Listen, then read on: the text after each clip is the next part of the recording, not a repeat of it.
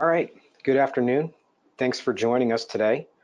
My name is Greg Lois. I am the managing partner of the Lois Law Firm. We are 25 attorneys defending workers' compensation claims in New York and New Jersey. Today, we're going to be talking about New Jersey's temporary disability benefits, the rules that apply to issuing those benefits, when we can stop paying those benefits, and I'm going to talk about some recent and breaking case law that just came out this month, and actually it's a case that I argued before New Jersey's appellate division. And not to give away the exciting conclusion of today's story, but after our argument and after the appellate division sat on the case for about 8 months, they issued a decision rescinding temporary disability benefits, which were issued to a petitioner, and ordering the petitioner to reimburse us for all the temporary disability benefits, totaling over $90,000. So that's kind of an exciting win. I'm going to talk about the facts of that case and the legal arguments, and it's all going to sort of tie in today to our broad overview of this topic. Now, I'm hoping that if you're with us here today, you have a copy of my book. Our New Jersey Handbook is something we give out to all our clients and anybody who requests it, so please request a copy of my book if you don't have it. Chapter 6 of the book, which begins on page 65, includes all of the rules and statutes and regulations about paying temporary disability benefits in New Jersey, And then at the very end of the book, we have our cheat sheets, which include all of the year-by-year maximum and minimum benefit rates. So just have that handy.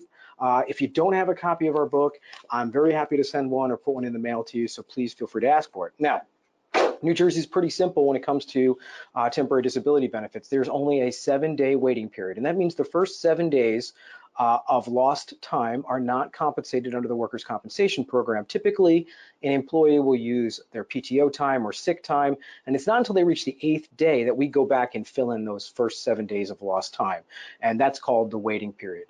The reason for this is the vast majority of workers' compensation claims involve less than 2 weeks of lost time. All right, so about late payments in New Jersey. When you're paying temporary disability benefits pursuant to Section 38 of our statute, you are not late until you have been 30 days overdue.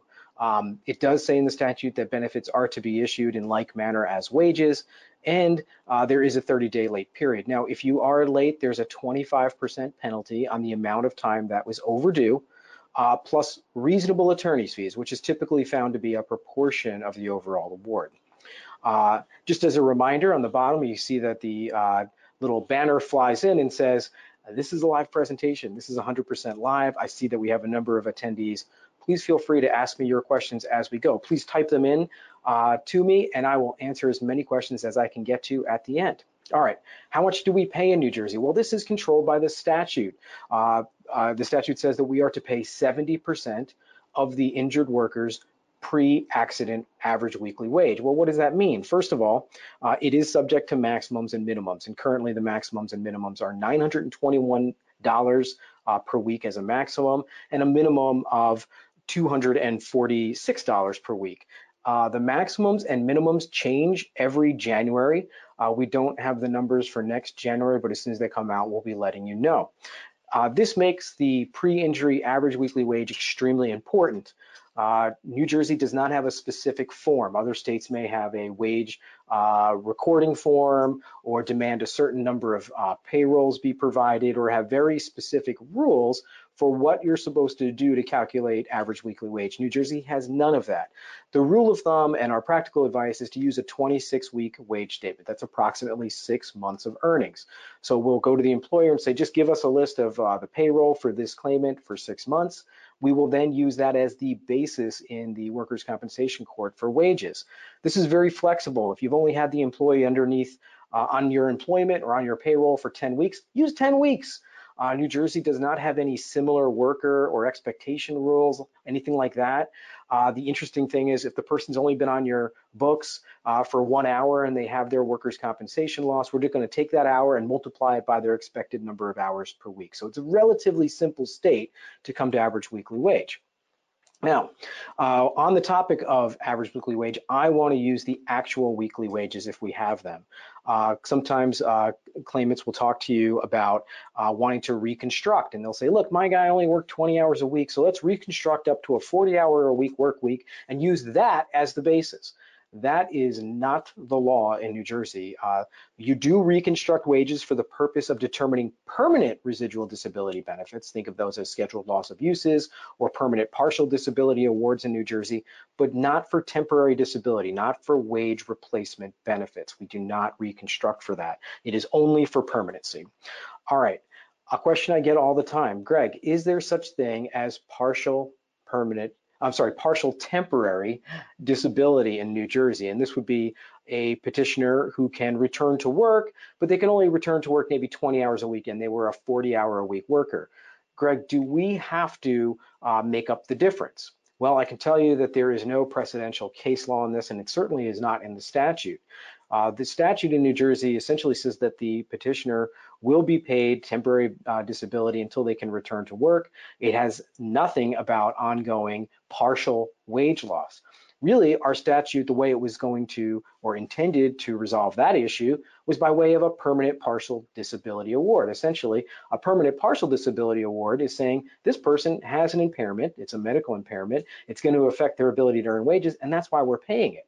Interestingly, a New Jersey permanent partial disability award, when it's paid, you get no credit for the temporary disability benefit issued. So any wage compensation that we're paying, we're never going to get a credit for that against a scheduled loss of use award. So think of hands, finger, feet, and toes, or a permanent partial disability award. That's the way the statute is intended. New Jersey is a whole man impairment state, or whole person impairment state, to correct the language there. Other states, like wage loss states, will typically give you some type of credit for the amount of temporary disability you've issued, not in New Jersey. So we argue that it is against our statute to play temporary partial disability. However, I put a big question mark here. And the reason I put a question mark here is because throughout New Jersey, different courts, different judges are making awards of partial temporary disability. And it has been the bar's response to this, and I mean the defense bar, not to appeal these, because right now there is no precedential authority for partial temporary disability, but many employers and many carriers are choosing to do it anyway, just out of a spirit of fairness. So this is a little bit of a dealer's choice question. If you want to pay partial temporary disability, you can do it. If you don't, be prepared to make case law. All right, how about ending temporary disability? When do we end a payment of temporary disability in New Jersey? Well, clearly when the petitioner has returned to work, when they have reached maximum medical improvement, and that is defined as the plateau where there is no further curative medical care. They have now at that moment, if they have any residual impairment and inability to work, that is where they would transition from temporary to permanent partial disability because they have some impact on their work ability.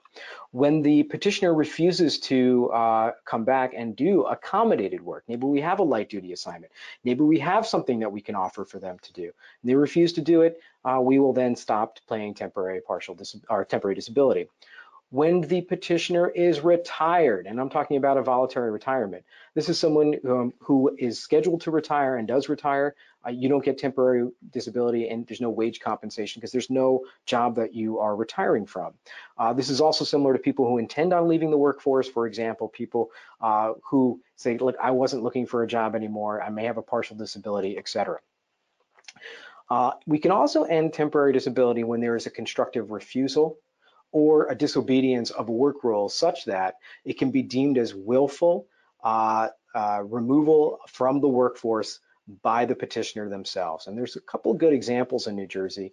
The most famous one of them is called the Cunningham decision. And this is where a petitioner came back to work in a partial capacity and repetitively refused to follow work rules, including things like just not showing up, so was absent. Eventually, the employer terminated them. And then the claimant said, great, I'm terminated, cool, give me my temporary disability benefit. Then the employer was successful in showing that the petitioner's own activities post-loss led to their separation. They knew they were going to be separated for the activity that they were doing, which is not coming to work, and therefore temporary disability benefits should not be paid because it would create essentially a sham job. So that's another thing that we call constructive refusal or a removal from the workplace by the claimant's own behavior. I'm going to talk about a decision that I just got from the appellate division exactly on that topic. And then the last way that temporary disability benefits can end in New Jersey is at the end of 400 weeks. There is a limit to temporary disability benefits, 400 weeks, approximately 8 years.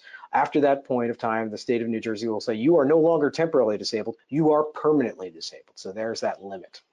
All right, just a reminder, this is live, so please ask me any questions you might have as we go.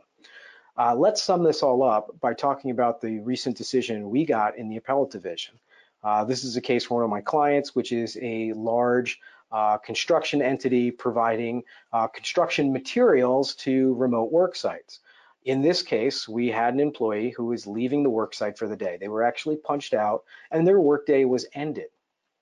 They were in an employer-provided vehicle and were leaving our work site at the time. They appeared to intentionally cause their own accident. This employee was angry about a work decision that had been made that was going to impact their work at this employer. They got in the employer's truck and they drove it directly out of the employer's property, out of our lot, and right into a huge mound of gravel. They hit this mound of gravel at over 50 miles an hour. The truck went airborne, went flying through the air, and eventually flipped and landed on its top. The employee was significantly injured. From the observers at the scene, they believed it was intentional. It appears that the employee was aiming to teach the employer a lesson, aimed right at this mound of gravel. Truck went airborne. There was no sign that the employee was hitting the brakes. In fact, it looks like they were accelerating as they hit this mound of gravel.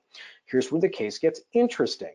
Employee goes to the hospital immediately, had to be taken by ambulance. Significant injuries to this employee.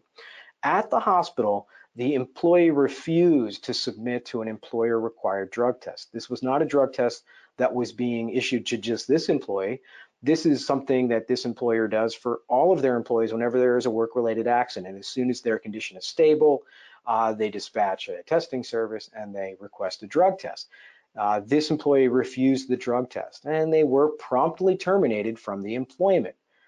The employee then turns around and goes into the New Jersey Workers' Compensation Division, files what's called a motion for medical and temporary disability benefits saying, hello, I am owed wage compensation. There was no dispute about medical treatment. Medical treatment was provided and authorized by the employer and the insurance carrier.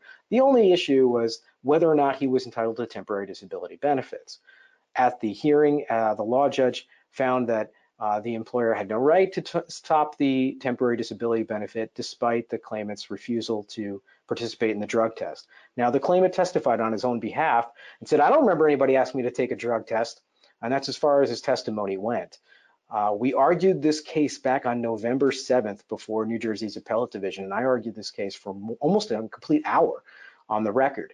And trying to explain why this counted or why this was really a voluntary removal from the workforce. This is someone who, after the accident occurred, and maybe it was going to be deemed compensable, I suspect it should have been denied, but after the accident, then refuses to comply with something that was required by the employer, a drug test, which they do of all of their employees, and it's in their employee manual. The appellate division listened to this and ultimately reversed. And this is a very rare thing to happen in the New Jersey workers' compensation world. Very few cases are actually reversed. It's now going to be sent back to a trial judge on the issue of whether or not the petitioner is entitled to these benefits. In the meantime, the petitioner has been ordered to reimburse the employer over $90,000 worth of temporary disability benefits, all coming from that time after they refused the drug test. Now, this neatly, I think, talks about all the concepts that we really talked about today, whether you're entitled to temporary disability, and then the actions of the petitioner after that, which then limits their ability to get that benefit. So pretty interesting case. The law judge has been reversed and it's going to go back before the trial judge next week. Actually, I think it's Tuesday that the case will be listed. So I'll keep everybody updated as to the ultimate outcome of that case, but that's certainly an outcome that we're very proud of. All right, this is totally live, so I hope people have been asking me questions. When you do that, it makes it a lot more fun for me and hopefully more useful for you. So let's go over to the questions and see what I have so far. All right, I'm seeing none. Either I'm an amazing presenter and did a great job, or maybe you're still typing them up. So while you're typing them in there, I'll check one more time. I just want to remind everyone that our regular webinar series, it always meets this fourth Monday of the month. Next month, we'll be talking about successful defenses to motions for med in temp. Motion for med in temp is where the claimant is able to file a pleading in court and take away our ability to control and direct medical care. This office was successful in a case called Calix versus R&R just last year in the appellate division in getting an order of a judge of compensation ordering motion for med in temp reversed. So these things can be fixed. However, defending motions for med in temp are very fact-based and have some very clear procedural requirements, and we'll be talking about that in next month's presentation. All right, I'm going back to the questions here. I still don't see anything popping up. In your handouts for today, I have included a download to the Hagag decision. That's the decision I just talked about, where the judge was reversed on the issue of the proofs necessary for a refusal to submit to a drug test. If anyone has any questions, please feel free to contact me either after this webinar or via email, and I'm very happy to answer any questions you may have. All right, I hope everybody has got a great day and a great month, and I'll see you next month.